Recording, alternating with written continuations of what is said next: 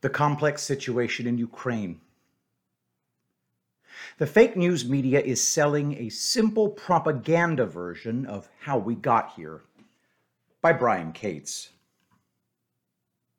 Here's the one thing about Ukraine's current situation that led to this war that most people aren't aware of or don't know the full story about.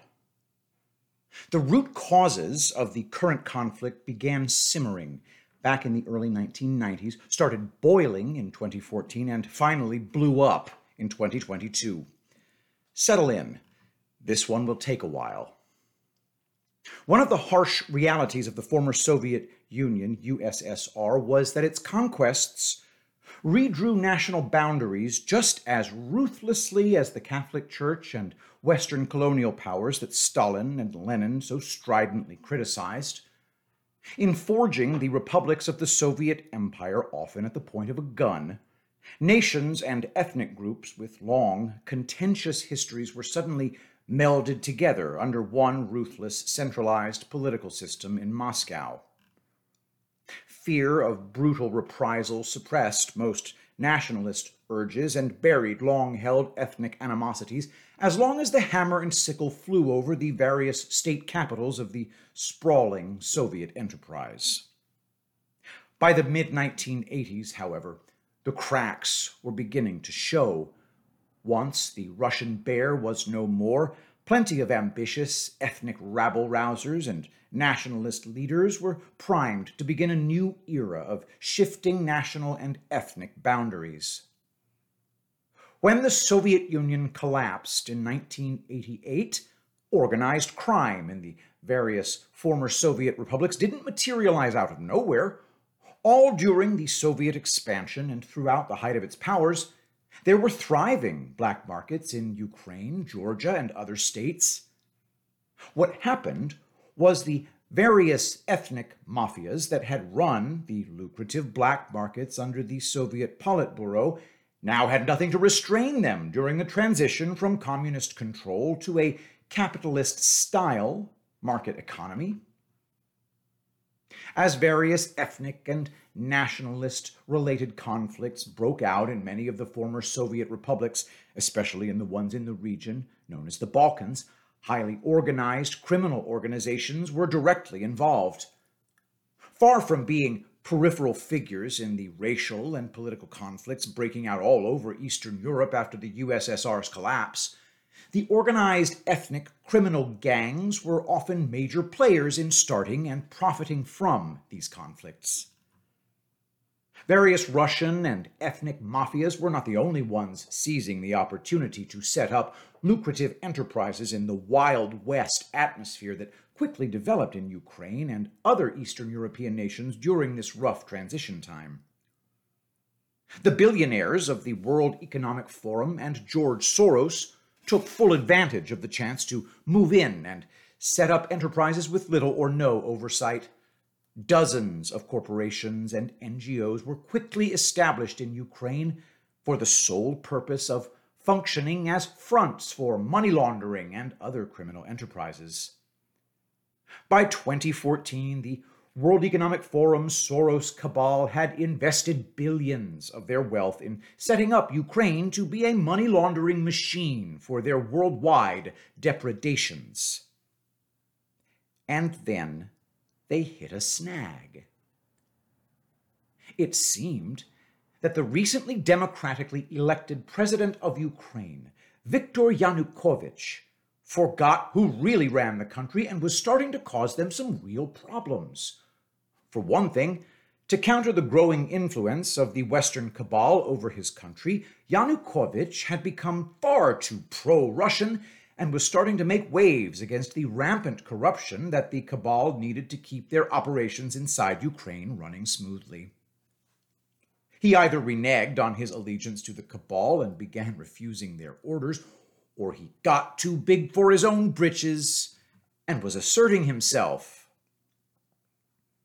Throughout the 1990s and into the 2000s, Ukraine's politicians had settled into walking a fine line between appeasing Putin in Moscow while still asserting enough independence and cozying up to the West, which meant overtures to the European Union and NATO as a counterbalance to Russian dominance. It's a tricky tightrope to walk, and in attempting to do so, Yanukovych managed to get too close to Putin while rebuffing repeated attempts of the Western cabal to assert more control over Ukraine. By 2014, Soros, the World Economic Forum, and the U.S. State Department, and others who use Ukraine for their money laundering dumping ground, among far more nefarious international criminal enterprises, decided to solve their Yanukovych problem by launching a color revolution to topple him and replace him with a new puppet. This became known as the Revolution of Dignity. Far from being a true grassroots uprising against a corrupt regime in Kiev, the Revolution of Dignity was actually an astroturfed sabotage operation to remove a legitimately elected government and replace it with a puppet government. It helps to think of the regime in Kiev installed by these outside forces as a criminal organization disguised as an actual government, because that's pretty much what it is. Yanukovych was replaced by Petro Poroshenko, who quickly reversed most of Yanukovych's pro-Russian and anti-corruption policies. However, this installation of Poroshenko by outside forces led to a new problem. The ethnic Russian region of Donbas in eastern Ukraine refused to submit to the Poroshenko government and did not recognize it as being legitimate, and revolted. This is what has led to the ongoing conflict that's been happening in the eastern half of Ukraine for the past 8 years. Having a weakened military, Kiev struggled to bring the Donbas region back under its control. They were losing ground early in the fight until a new player entered the picture. Privately funded paramilitary groups, such as the infamous Azov Battalion, showed up to fight for the Kiev government against the Donbas region. Although these groups had previously existed, they now had new funding and expanding military capabilities. Film director Oliver Stone's gripping Ukraine on Fire documentary is well worth watching. It delves deeply into the background of the causes of the coup in Ukraine in 2014 and the civil war that it directly fostered. There is now a follow-up documentary entitled Revealing Ukraine. Even before all of this ethnic and nationalist strife was touched off by the installation of Poroshenko's puppet regime, back in 2005 to 2009, the game was afoot concerning the creation, development, equipping, and funding of bioweapons labs in Ukraine by the cabal using our own U.S. health agencies and Department of Defense. Senators Richard Lugar, Republican of Indiana, and Barack Obama, Democrat of Illinois, played a direct role in the U.S.'s establishment of just one such biolab in Ukraine. This was extensively covered back at the time when soon-to-be President of the United States, Barack H. Obama, was the junior senator from Illinois, getting his foreign policy chops under the tutelage of old hands like Lugar, John McCain, and others. A lot of claims were advanced in just the last 2 weeks about these biolabs in Ukraine, from outright denials that they exist at all to artfully worded admissions that attempt to gloss over their nature and purpose. When the USSR collapsed, it left behind various bioweapons labs that then appeared to have been subsumed by the newly formed Ukrainian government, and then, beginning in 2005, the United States began to very helpfully offer to come to Ukraine's assistance with offers to use American money and know-how to improve and safeguard the facilities. This happened at a time where it has turned out that the U.S. was establishing such relationships with over 300 biolabs worldwide. Biological weapons were a legitimate threat during the Cold War, so much so that in 1972, many countries signed an international treaty at the United Nations banning their use and development, called the Biological Weapons Convention, BWC. By the way, is anybody else wondering just what the hell people like Joe Biden Hillary Clinton, John Kerry, John McCain, Barack Obama, Richard Lugar, and others were actually doing all those years in their tours of places like Syria, Libya, Iraq, Ukraine, Taiwan, China, etc.? So, since 2014, Russia has been nervously watching these twin developments right across its border in neighboring Ukraine, mounting attacks on the Donbas region by increasingly out of control, and spreading private militias made up of actual Nazis, and the proliferation of bioweapons labs engaging in increasingly dangerous pathogenic experimentation. It's not like Putin hasn't told the people behind this puppet government in Ukraine to stop this activity. He warned them many times they were playing with fire. Many times since 2014, Russia's warnings fell on deaf ears. From PolitiFact, February 24th, 2022, Russia is targeting U.S. biological weapons labs in Ukraine invasion.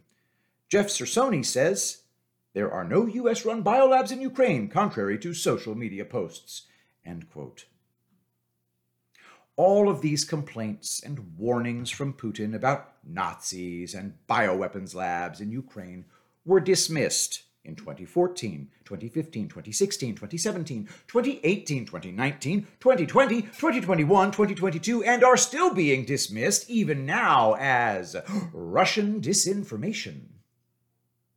But it's not disinformation. There were growing and increasingly dangerous and vicious Nazi groups roaming around eastern Ukraine, committing atrocities and war crimes. And there were bioweapons labs in Ukraine, whatever fun euphemisms are being employed by propagandists to disguise this. Like using the term biological threat reduction facility. The Wuhan Institute of Virology in Wuhan, China, was also one of these biological threat reduction facilities when COVID-19 supposedly escaped from there in late 2019 and went on a worldwide rampage. This is a complex situation in Ukraine, and an information war is underway to ensure as much of the public as possible does not have an adequate or accurate historical background to understand the conflict, because that will make it easier to swallow all the fake narratives they are currently throwing at you. Putin signed an agreement with the two Donbas regions, Donetsk and Luhansk, to come to their aid against the vicious, private, fascist militias that have inflicted more than 50,000 deaths in the region in the last 8 years as they attempt to keep Donbas under Kiev's thumb. He did not go into Ukraine until he had that agreement signed by both of the region's leadership in hand.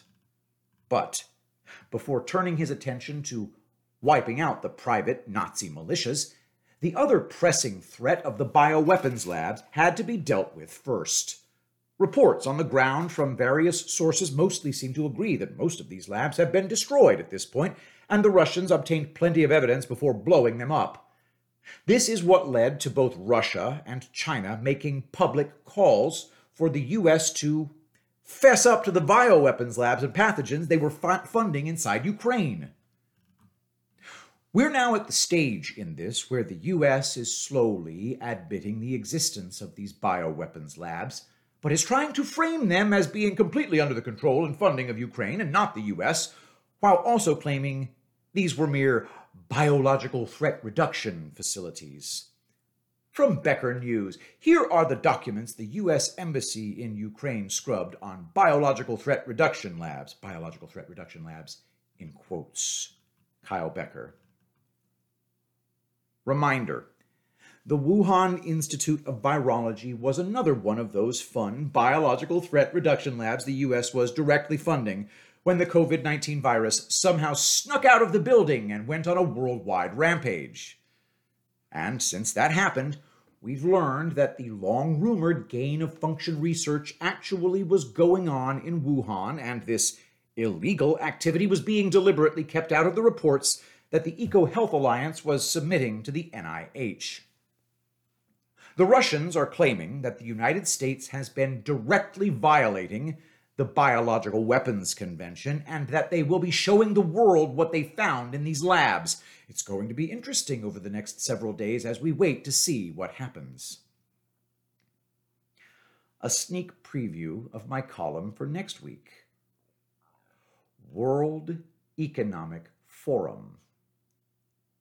The biggest danger to the security of a nation's citizens in the modern age is not a military invasion by an army of foreign soldiers.